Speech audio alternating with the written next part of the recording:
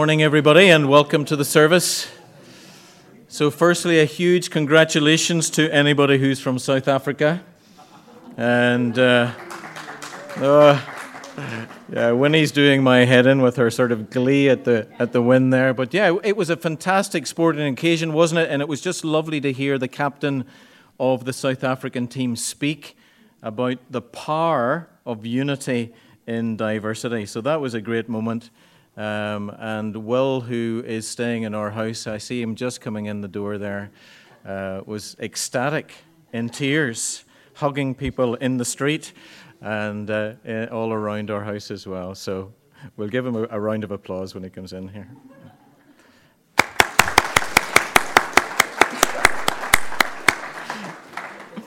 That's for the South African team, by the way, Will. Congratulations. Well done. That is great. Okay. Well, if you've got your order of service, do open them or go to the front, please, because I couldn't think of anything better just to introduce our service, because we're going to be looking at the work of the Holy Spirit. And I know that the boys and girls are looking at the idea of power source, as you see there. Where does our source of power come from? And Acts chapter 1 says our source of power comes from the Holy Spirit. You will receive power when the Holy Spirit comes in you. And the question is, what is that power for?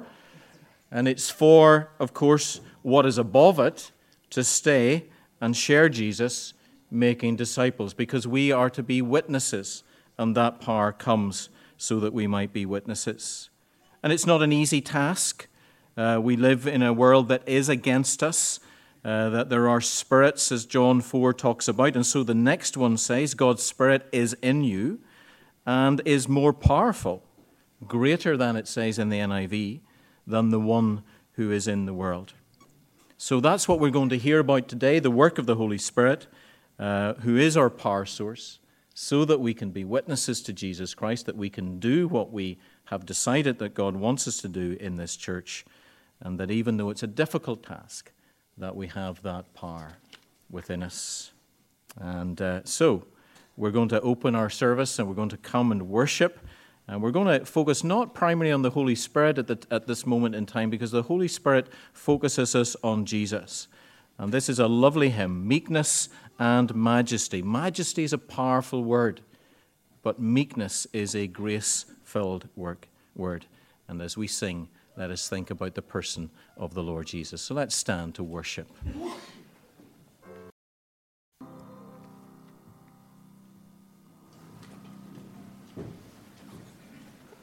Well, I don't know how that sounded to you, but it sounded very good up here, that you were in really good voice. So let's just bow our heads. Let's talk to God in prayer.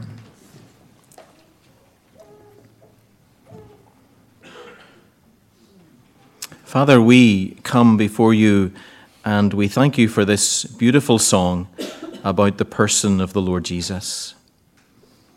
And Father, we thank you that he is majestic in the true meaning of that word, that he reigns, that he is sovereign, and that he has power to do what he says.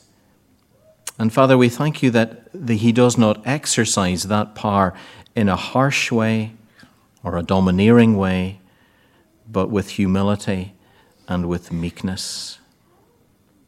I thank you that he's always interested in us, that he takes time to know us and to understand us, and that, Father, that he is gentle and merciful and forgiving.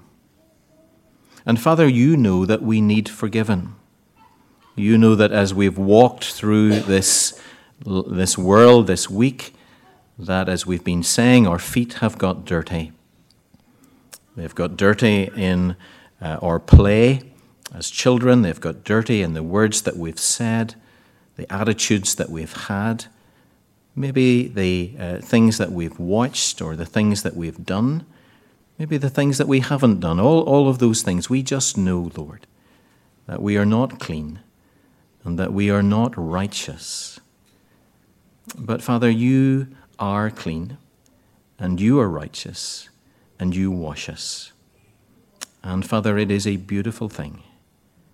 And we thank you for that deep sense of worthiness and cleanliness and goodness and love that washes over us and makes us into your children. And Father, we thank you for the truth that that is who we are today, that we are your children, deeply loved. And Father, we pray that as we understand that, as we want to live for you, we pray that we might receive and know more of the Holy Spirit today. We pray, come, Holy Spirit. We pray that you will fill us and refresh us and strengthen us so that we might be better witnesses to the Lord Jesus Christ. And Father, I pray that you will help us as we leave this building, as we engage with the world around us, with family, with friends, with going back to school, with going to university, with going to work, being in our neighborhood, that, Father, that we will look to and know the power of the Holy Spirit. And we thank you for the work of the Holy Spirit to make people aware of who Jesus is by that deep conviction and by that sense of revealing who he is. And so I pray, Father, that you will be with us in our service. We pray for Ray and for Ethan in particular, and for those who lead us in worship, for our Sunday special teachers, and for myself, that we will know an anointing of the Holy Spirit so that we can lead this church and service well. And we pray in Jesus' name. Amen. Amen. Folks, so we want to turn to God's Word and look at John's Gospel, chapter 15.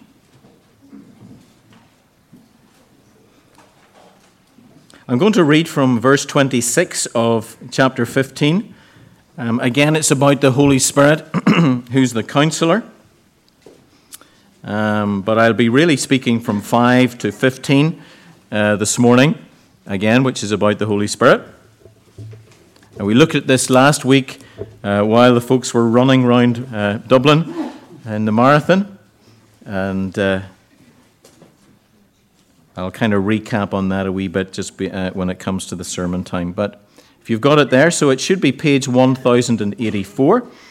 And just for the boys and girls and others, the word counselor is the word for the Holy Spirit, someone who helps us, who is an advocate. So let me read this. This is God's Word, chapter 15, verse 26. When the counselor comes, whom I will send to you from the Father, the Spirit of truth, who goes out from the Father, he will testify about me. And you also must testify, for you have been with me from the beginning. All this I have told you so that you will not go astray. They will put you out of the synagogue. In fact, a time is coming when anyone who kills you will think he is offering a sacrifice to God. Isn't that an amazing statement? They will do such things because they have not known the Father or me. I have told you this so that when the time comes, you will remember that I warned you. I did not tell you this at first because I was with you. Now I am going to him who sent me, and yet none of you asks me, where are you going? Because I have said these things, you are filled with grief. But I tell you the truth, it is for your good that I am going away. Unless I go away, the counselor will not come to you. But if I go, I will send him to you.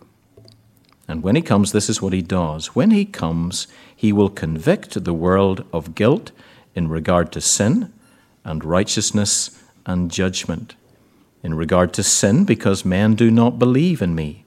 In regard to righteousness, because I'm going to the Father, where you can see me no longer. And in regard to judgment, because the prince of this world now stands condemned. I have much more to say to you, more than you can now bear. But when he, the Spirit of truth, comes, he will guide you into all truth. He will not speak on his own. He will speak only what he hears, and he will tell you what is yet to come. He will bring glory to me by taking from what is mine and making it known to you. All that belongs to the Father is mine. That is why I said the Spirit will take from what is mine and make it known to you. Amen. And we thank God for his word to us this morning. Well, boys and girls, you're nicely at the front. Anybody who wants to come, and you're going to have Ray to come and speak to you today. Boys and girls, good morning. Now, when I was reading this passage last week, two stories in my life came to mind, and I'm going to tell you about them. One just happened 4 weeks ago. I was coming back from Germany, and I was in the airport. And you know, when you go through an airport, you have to pass through security. So I was standing in the security line. I was fiddling around my pockets, putting things where they go. There was a young woman in front of me. And then just on the other side of the little tape barrier, there was another woman. And I heard her say, "I have to go now." And the lady outside the barrier, the woman outside the barrier, she walked off a couple of steps. And I kept watching her. And she walked a little bit, and then she turned around and she gave a wave, and the other one waved back. She went a little bit further, and she stopped, and she turned around. And the queue was moving quite slowly, so I was there. And then I could see the lady who was far away, her face started to look really sad. And the next thing I could see, the lady in front of me, she was really sad, and I could see a little tear beginning to run down her cheek. And the other lady, the other woman, tear began to run down her cheek as well. She came running over. They didn't say anything. They gave each other a big hug, and she went away again. Now at this stage, I had a little lump beginning to form in my throat as well. What had happened was the lady in front was going away, and her friend was very sad. And that is exactly what happened when Jesus told the disciples, "I am going to go away." They were really sad as well. They were so sad they couldn't speak. They couldn't ask him where was he going. But the important thing that Jesus said is, "It is really good for you that I go, because when I go, I am going to send someone. I am going to send a counselor." Now, different translations of the Bible use different words. When I was reading the Bible, when I first became a Christian, it was the messenger and the message. It was the good news. And the good news, the word they use is, "I'm going to send a helper." I thought, this is fantastic. God is going to send us a helper to help us with stuff. In the version that Sam just read, he's going to send us a counselor. And in the other NIV version, in the King James, it says a comforter. So this Holy Spirit who comes to us is capable of doing all these things. Second story goes back a long time. It's about 35 years ago. So I was much younger. I was much foolisher, as you are about to discover. I was driving from Limerick to Dublin, and I was passing by a notorious place called Mount Rath, where there's a big wide stretch of road, and everybody in the whole country knows that there's always a policeman with a speed gun in Mount Rath. Everybody in the whole country except for me. I was driving along, and suddenly out in front of me stood the policeman and put his hand up. Oops, I had been caught speeding. This is a true story. I pulled into the side of the road. Strangely, the policeman did not come round to the driver's side of the car. He came round to the passenger side of the car, and he opened the passenger door, and he kneeled down and looked in and said, "Give me the radar detector." Now, some people will understand what that is. Back 35 years ago, you could buy a little gadget, and the little gadget would beep on your dashboard if there was a policeman with a speed gun. But sometimes the police were very clever, and they could figure out that you were using one of these things. So this policeman was very clever, and he said, "Give me the speed detector."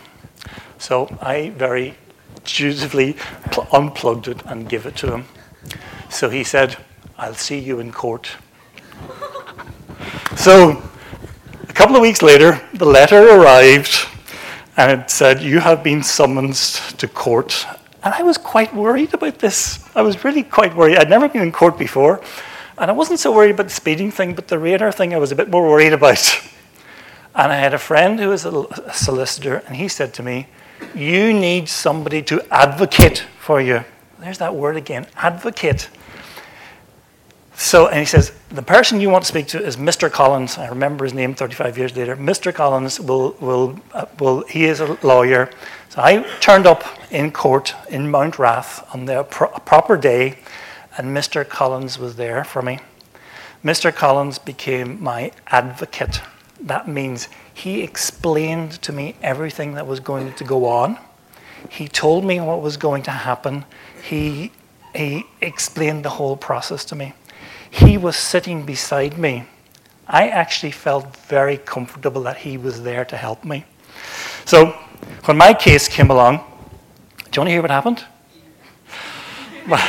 My case came along, and the judge, whatever number it was, Mr. Spear, and Mr. Collins, he stood up beside me and stood up and said, and we spoke to the judge and said, Mr. Spear is very, very apologetic, he's very sorry, he's here in court, he realizes the error of his ways and he'll never do it again, and I never will do it again.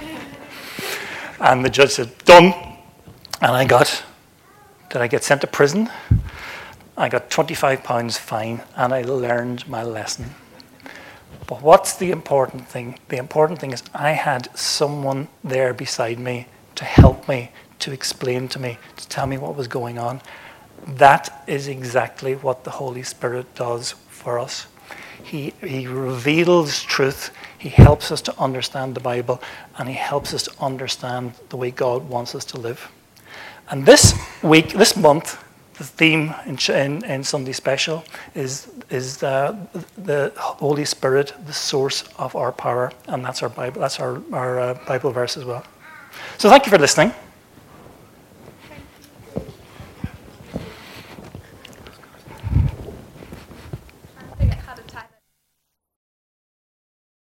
We're going to be singing a song because the Holy Spirit, another thing the Holy Spirit is about, seeing. Done, everybody. Thank you, Ray. Thank you, Katie. Boys and girls, you're free to go to Sunday Special K2. Our service, folks, we'll just go through these announcements. If you're visiting with us, you're very welcome. I know maybe there's some other South Africans have come in. We just want to congratulate you on the win. It was a great win and a powerful statement for unity. So we're really delighted by that. Now, next Sunday, these things have kind of coalesced in this way. We're going to be looking at the next part in John chapter 16, which is in joy and peace, sort of aspects of what the Holy Spirit produces. It's also Remembrance Sunday, and Andrew Whiteside will be doing an act of remembrance. Gabriel will be baptized, that's the infant son of Kirsty and Anish Pillai, and we will also celebrate communion. So it's a lot happening, and we appreciate your prayers, and it would be great to have many of you at church next Sunday. We have the prayer ministry at the front of the church here beside the organ, so if you want to be prayed for in any way, confidentially, then please come to the front. We've been advertising a congregational meeting that will take place after the service. I have to report to you as the church that the elders have been unable to agree how best to do this. And so we're asking for your patience and your mercy on us as elders as we take this back to session at our meeting next Tuesday, and we will consider the way ahead. Now, the Sunday Special and K2 Leaders meeting is taking place tomorrow night at 7:45 on the second floor. And you will see as well that we've had to postpone the Living Well meeting on the 16th of November. The reason for that is that the funeral service for Jonathan Mitchell, who will be, he is in Sweden and will be buried, cremated there, but there will be a service for Thanksgiving for his life in Rathgar Presbyterian Church. And I believe that's at 11 a.m. And so we've postponed the Living Well event to enable as many people as possible to go to that. And I would want to encourage you to do that. International Cafe is on the 8th of November again. Going well at the moment. Do encourage others to come and pray for that. And this November, Nativity, Knit and Natter. We're in November, so that's this Wednesday, the 6th of November, 2 to 4 p.m. in the manse. And you can see there, if you have size 3 needles, please bring them along. Wool will be provided as well. So great, just a chance to meet together, to chat, and to produce a nativity set, which I'm sure that we'll be giving away to somebody in some situation. So I think those are all the announcements that I have. I chose this hymn not really, I just felt we wanted to sing a hymn, and it's really appropriate. It's a heartwarming hymn. It's got gracious words, and it's so necessary for us in the church. What a friend we have in Jesus, all our sins and griefs to bear. So let's stand to worship.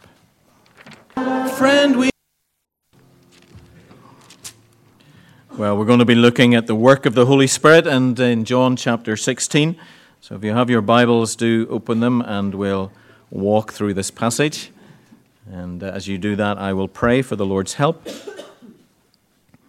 Father, we thank you that we've been able to hear of the beauty of the provision of the Holy Spirit, and of that very powerful image of just being beside us. And in the Scriptures, of course, the Holy Spirit is within us. And we thank you for that advocate, and we pray that he will come and help us to understand your word this morning. And that, Father, that we will be challenged and encouraged by you. We pray and ask in Jesus' name. Amen. If you have been following along, we have, at the end of chapter 14, they've left the upper room. It says there, "Come now, let us leave." They're actually walking, in light of the other Gospels, to the Garden of Gethsemane. We've been reminded that they're full of grief, like Ray was illustrating the two ladies were. And because he is announced, and if you go to 13:33, that he is leaving. "My children, I will be with you only a little longer. You will look for me. And just as I told the Jews, so I tell you now, where I am going, you cannot come." He repeats it in 14:25. He repeats it in 16:5, and he repeats it in 16:10. "I am going to him who sent me."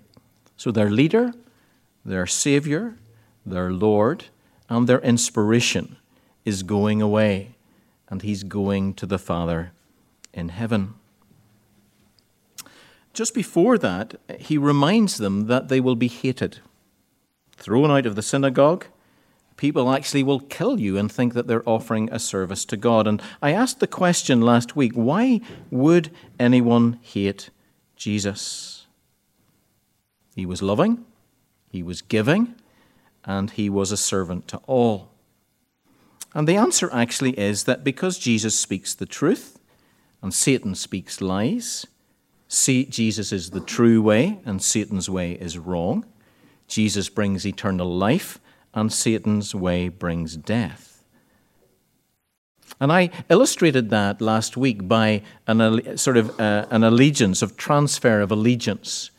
And I know it might be hard, but I am a Manchester City supporter, and I wanted you to imagine that I am now wearing the red of Manchester United, and that I have become, overnight, a Manchester United supporter. That is a change of allegiance. And it would, if I were sincere about my allegiance to Man United, produce a profound change in my life. My time, my money, who I would be friendly with, and my attitudes to my former loyalty would be completely changed. I'd be supporting the red half of Manchester and not the blue half. And actually the cost would be great. It would be great among those supporters because I would no longer have the same time for them. I would have no longer be able to be with them in the way that I wanted to be before. And some of them, of course, would be gentle with me. They'd just say, that's okay, you can do that, I have no issue. Some of them maybe perhaps would be just annoyed. Some of them might even be violent. And if they saw me in a gang with the red and the blue area, they might beat me up, etc., etc. That is what Jesus is talking about here. Jesus says, I am the truth, the way, and the life, and that means that every other way is not. And when we tell the world that, as Jesus told the world that, they hated him. And as it says there in verse 25 of chapter 15, they hated me without reason because he's speaking the truth. And we also saw that Jesus understands. And this is lovely, really, because he always provides for his children, for his disciples, so that they can continue to live. So as we learnt, as we walk in a sinful world, he forgives their sins, pictured by the washing of their feet. They're feeling left alone, so he says, I will provide for you a mansion in heaven, a home, a heavenly home that will give you hope. And he says, even though I'm going away, if you look at the beginning of this passage 5, 6, and 7, he says, even though I'm going away and you're filled with grief, I will give you a provision, a helper, an advocate, a counselor. I will give you the Holy Spirit. And look at verse 7. It says, I tell you the truth. I tell you the truth. It's for your good that I'm going away. So what he is about to give in the person of the Holy Spirit is actually for our good. And we say, well, how so? How is it good? And the reality is that the coming of the Holy Spirit, his presence within us, means that he has an ability to be in numerous places at once. That's one thing. But I think what John is primarily at here, what John is primarily speaking about, is that this is the beginning of salvation history, as it were, of a new beginning, as it were, I should say. It's the beginning of the kingdom of God. It's something that the prophets have spoken about the age of the Spirit. I just looked up a few references. Isaiah 11 that we read at Christmas, that there would be a shoot that would come from David's line. And what did it say about that shoot? He would be full of the Holy Spirit. You have that fantastic picture in Ezekiel, chapter 36 and 37, of these dead bones coming to life because they hear the word of God and because the Spirit of God enters into them. It's the coming of the Holy Spirit. It's a renewal of life. And not only does their life come, but their hearts change. They're no longer hearts of stone, but hearts of flesh. And of course, in John chapter 3, Jesus speaks of the need for Nicodemus, a religious man, to be born again or born of God. And ultimately, in chapter 7, and I'll just read this to you, you can look at it if you want, chapter 7, verse 38, whoever believes in me, as Scripture has said, rivers of living water will flow from within them. By this he meant the Spirit, whom those who believed in him were later to receive. Up to that time, the Spirit had not been given, since Jesus had not yet been glorified. So this promised coming of the Holy Spirit in the Old Testament is about to be fulfilled. And it's a good thing, because it brings the salvation and the kingdom of God to bear upon the whole world. And so what we're going to do this morning is look at the work of the Holy Spirit. And we see that in verses 8 to 11 and 12 to 15. So firstly, the work of the Holy Spirit in the world. I don't have PowerPoints this week, so because it's mainly, there's not many pictures, as it were, so the Holy Spirit's work in the world, verses 8 to 11. These are difficult verses, and I've worked hard. I tried to work hard to understand them, and I think their focus is primarily about Jesus. So firstly, he talks about sin. You see that in verse 9? So let me just read this. So Jesus says the Holy Spirit work is the conviction of sin, and that makes us uncomfortable. So the NIV, you see in verse 8, talks about guilt.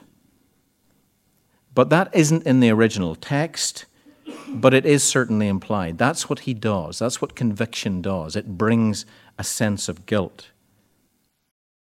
And that's what Jesus was doing in his ministry. It's evident, actually. It is very clear when you read it that he forces a division. He causes people, some people believe in him, some people don't believe in him. Some people believe his word, some people don't believe his word. And that's where we need the clarifying clause. This is how you read these things. So in regard to sin, verse 9, because people, we should say, do not believe in me. So the conviction in sin is primarily about unbelief. The pinnacle of unbelief is not believing in Jesus, not believing what he says, not believing in his view of life, not believing that he is the truth. And that is not neutral. That is what we need to get in our heads. That is the difficulty here. Chapter 3, verse 18 of this same book. Whoever believes in him, that's Jesus, is not condemned. But whoever does not believe is condemned already, because he has not believed in the name of God's one and only Son. And in chapter 7 and verse 7 it says, the world hates me because I testify that what it does is evil. That's what Jesus did. He brought conviction. He said, I am the way, the truth, and the life. If you're not following me, you are wrong. And the world doesn't like it. And the problem that the disciples have, of course, is that Jesus is going away. The question is, who will do his work? And if it were to fall to us, it would be an incredible burden. In fact, it's something we could never do. But Jesus says, the Holy Spirit will do this work for you. Otherwise, people will never see their sin. People will never understand their own hearts. And that word convict it's got many meanings actually. It means to expose, as you see at your footnotes, to reveal, to make known. It helps the blind to see, the wayward to come back, and it leads from condemnation to salvation. That's what happened in the life of the prodigal son. It's what happened with Saul of Tarsus, who became Paul. And it's happened to every single one of us who's a believer. At some stage in our lives, we've been aware of sin. So the Holy Spirit's work is to awaken individuals to their guilt before God concerning the person, work, and words of the Lord Jesus, for the purpose of saving them and bringing them from condemnation to salvation. That's what the Holy Spirit does. Secondly, he does righteousness in verse 10. Now, if you're reading this and wondering what does it mean, then you're in good company. I read at least three books about this, and I found two very different views on this. And I'm going to stick with the one that I think works with the clause here. So in regard to righteousness, because I am going to the Father where you can see me no longer. If you're like me when you read that, you haven't a clue what that means. And that was exactly where I was when I started with this. So the idea that I believe is the right idea here is that Jesus is leaving his disciples. Why is he leaving them? He's leaving them because he has died. And he has been resurrected. And he has been ascended into heaven. And the righteousness or the rightness of him has been proven by that fact. Because he said before it happened, I'm going to die, I'm going to rise 3 days later, and I'm going to go to the Father.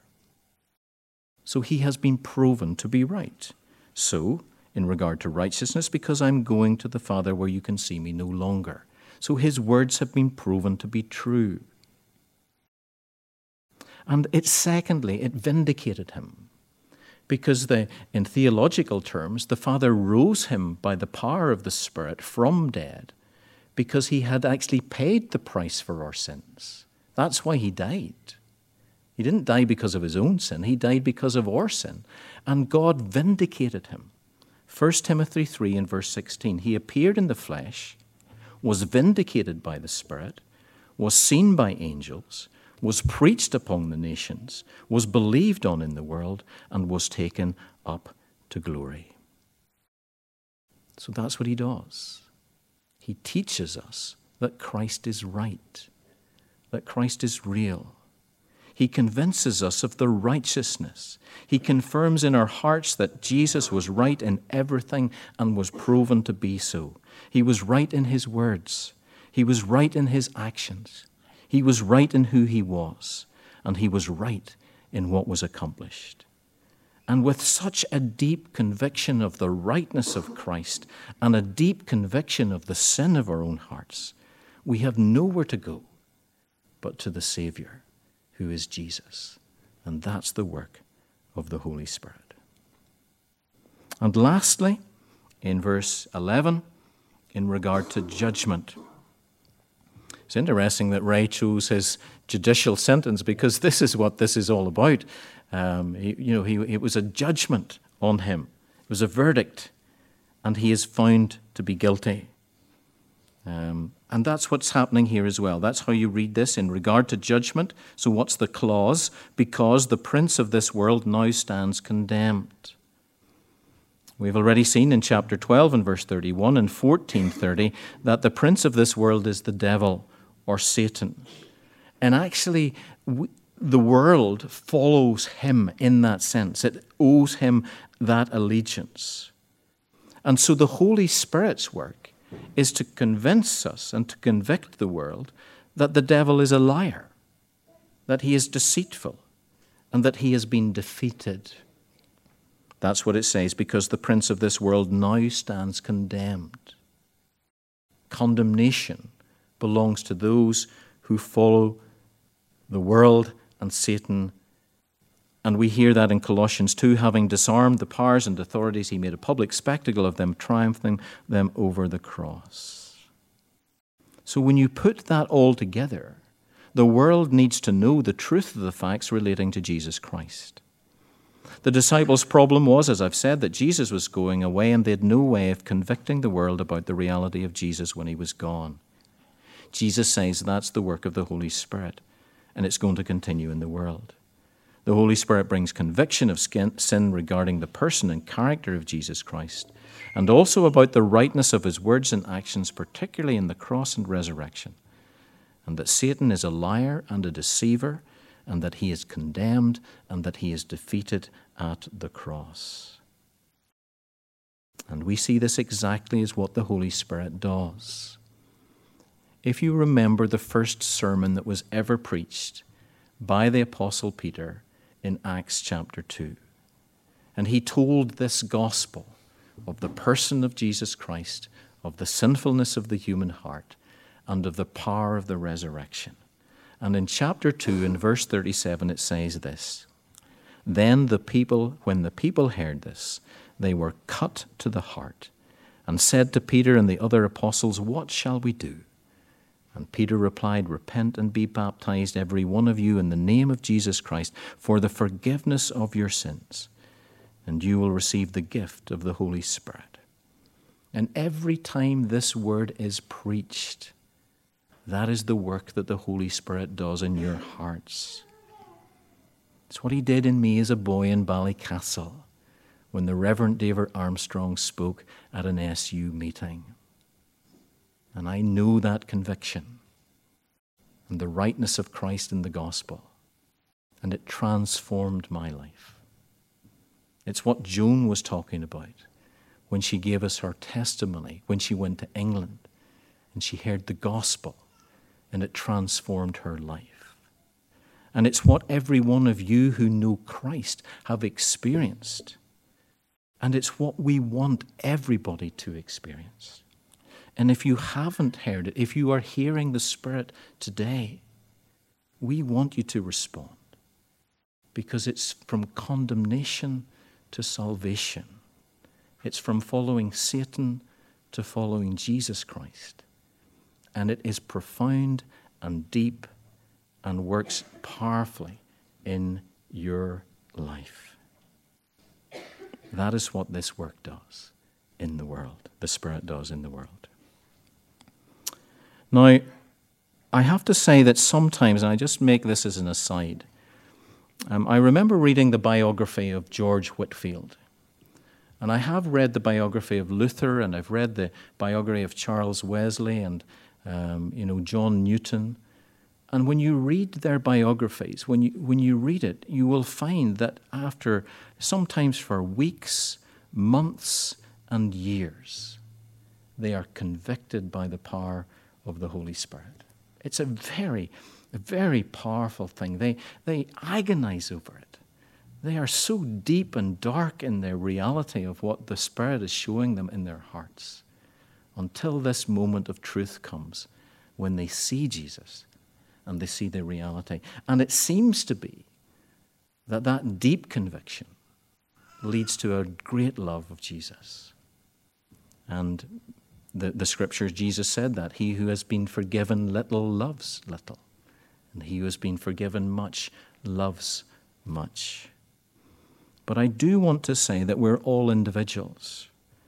And I suppose I was reading a book by Sinclair Ferguson about this, and I just want to make the point and that is not necessarily your story, and it doesn't have to be your story. But there has to be something of that sense of unease at sin in your life.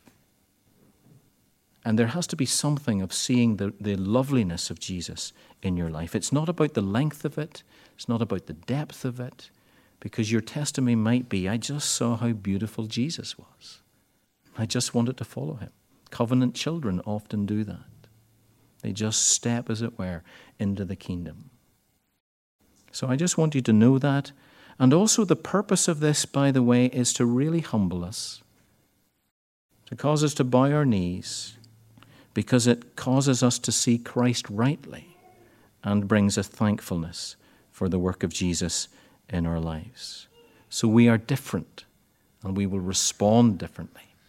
But at the same time, we do need to know that sense of conviction in sin, in righteousness, and judgment to some degree. So secondly, I'm going to look at this next part, and I'm going to do this very quickly. I realize that was quite a lot. So the second part is the Holy Spirit's work in the disciples in verses 12 to 15. And this is something I think you can speak about yourselves, and you can work this through. Let's look at verse 13, if you have it there. The Spirit, when he comes, the Spirit of truth, he will guide. He's talking to the apostles, by the way. He's not primarily talking to us. I have much more to say to you, more than you can bear. But when the Spirit of truth comes, he lead you into all truth. He's speaking to the apostles. That's the first thing. Chapter 14:26, he will teach you all things. He will remind you of everything. So the purpose of the Holy Spirit is to teach and remind the apostles everything about Jesus Christ. Chapter 15, verse 26, so that they can testify about me. So Jesus is aware that the disciples have the presence of the Holy Spirit, the Spirit of truth, and he will guide them into all truth. It's not, by the way, about guidance. It's not about guidance in our lives. It's about knowledge of Jesus. He will teach us who Jesus is. That's what verse 13, I think, is saying. You'll see there in verse 13 that he will tell you what is yet to come. Again, the commentators are divided on this, but I'm going to just go with, is he speaking about future events? I want to say yes, he is. And I say that really from Revelation and the idea of the letters to the churches, because the churches receive a word from Jesus. That's what it says. All those churches receive a word from Jesus. But at the very end of the letter, it says, he who has an ear to hear, let him hear what the Spirit says. In other words, he's guiding them, leading them into truth about the future, as it were. And a lot of people will say that that is just knowledge about what's about to immediately happen, but I'm happy to leave it at that. Verses 13 to 15, the Spirit speaks only what God the Father and Jesus the Son say. And so we're repeatedly told of the unity of the Father, the Son, and the Holy Spirit. And verses 13 to 15 also note the words, and this is really the point I want to leave you with. Note the words speak, tell, and make known to you. Because the work of the Holy Spirit is about communicating the words of Jesus to the apostles so that we can be fully assured that the message of the gospel about the person of the Lord Jesus is accurate. So really, in essence, folks, what these verses are saying is that the Spirit reveals Jesus, reveals his teaching. And that is why we have the Gospel of John, for example. That is a practical outworking of what the Spirit has done. It has revealed to John the person of Jesus Christ and his teaching. And that is why in chapter 20 of this same book, in verse 31, it says, "These are written that you may believe that Jesus is the Christ, the Son of God, and that by believing you may have life in his name." Folks, that is an incredible reality. So he convicts the world that they might be saved, and he reveals to us that we might know Jesus and his salvation better. That is what he's doing in both situations. It is a wonderful and necessary provision. As Jesus says, "I tell you the truth. It is for your good that I am going away." Let's pray.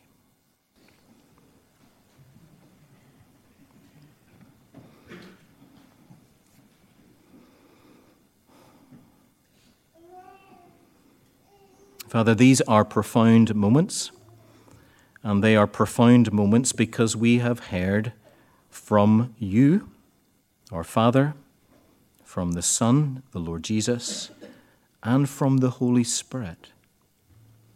And Father, we are presented with the person of Jesus Christ in all his glory.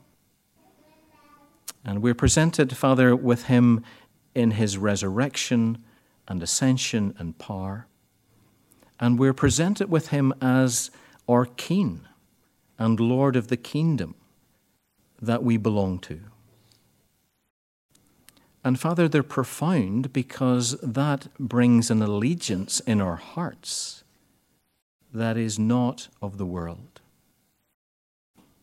And the challenge for us is to know that and to be able to live it. And Father, it is for our good that we know this, because it brings us to salvation, and it brings us into the kingdom of God, and it brings us into a way of living that is good and pleasing and perfect. And Father, I pray that you will take your word and let it marinate, I suppose is a word, or be cultivated in our hearts, and that we will truly think about these things and think, how can we live for Jesus in this world? And Father, we don't do it in our own strength. We do it in obedience to the Word of God by the power of the Spirit. And I pray, Father, that that we will know the power of this Spirit working in our friends and in our families and in our work colleagues and in the surrounding area and in all those that you bring us, that they might know Jesus and that they might be saved. And I pray it in Jesus' name. Amen. Well, let's worship him as we give our offering to him. And we'll be singing, "I am who you say I am."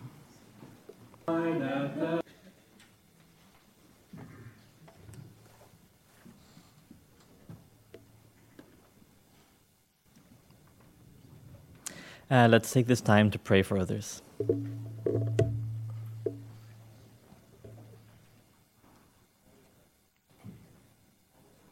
Father God, we pray to you who is all-powerful, Lord. You are the creator God. You created the world. You created the galaxy, the solar system. And yet, Lord, you are not a distant God, not a God who is far from us, but a personal God, and a God who delights to listen to our prayers. And we can see that even, Lord, in how your Son, Jesus, intercedes for us to you. And so we follow that example as we intercede for others. First of all, Lord, we want to pray for the Cochrane family and the church in Porto. We pray for the work that they are doing there among the Portuguese people and the rest of the people there in Porto. We pray that you will, first of all, sustain the family in their work there, and especially in their leadership as they minister to the church and as they think how to best be a light for you in Portugal. We pray as well for both Leopoldo and Ligiani and also the Humphreys family as they serve you there and as they get involved in the work of your church. We particularly pray for the 3 small groups that have recently started their Lord, for the leadership there and for the content of what they're going to study. We also pray for the congregation that they would be emboldened to invite people who are not currently part of the church into these groups, and that this can be a means of sharing the gospel with them. We also pray for their work with their teenagers and younger members of the church as they plan to set up a discipleship group, that those younger Christians would be encouraged, that they would be built up, and that they would ultimately become better disciples for you. We pray also for the young adults of the church and those who are maybe a little bit older, that they would be able to take on leadership roles in this ministry, and that through that they would bless the lives of the younger members of the church. And we also pray, Lord, and we thank you for the opportunity that they have to have a church retreat, and we pray that that would be a time of relationship building and of encouragement and also discipleship for the leadership and also all of the church members. And also, Lord, we pray particularly for the people of this church who are sick or who have lost someone. We pray for those who are in need of medical treatment, who are in hospital, or who need encouragement for dealing with loss and dealing with death in that sense as well. We thank you, Lord, that you are a personal God, that you care about us and that you are close to both the sick and the bereaved, that you care about them, that you have not abandoned them. And we pray as well, Lord, that you will help us as a church to do the same, to follow that example and to truly care for all of those who need help. And above all, Lord, we pray for those people who are suffering, who are going through difficult times, and we pray especially for them that they will remain in you as the true vine and as the source of our eternal hope. So, Lord, we lift all of this up to you, and we pray for it in your holy name. Amen.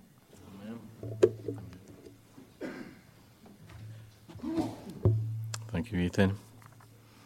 I love that little phrase, the source of our eternal hope. That's a big thing, isn't it? It's a beautiful thing in whatever happens to us in life. So let's stand. We're going to sing, "O Breath of Life, Come Sweeping Through Us." Love this hymn. Let's pray it for our church, of course, and pray it for ourselves as individuals. "O breath of life, come sweeping through us." The grace of our Lord Jesus Christ and the love of God and the fellowship of the Holy Spirit be with us all evermore. Amen. Folks, just to remind you that we are upstairs, back to our normal, downstairs, sorry. But downstairs, back to our normal routine for tea and coffee.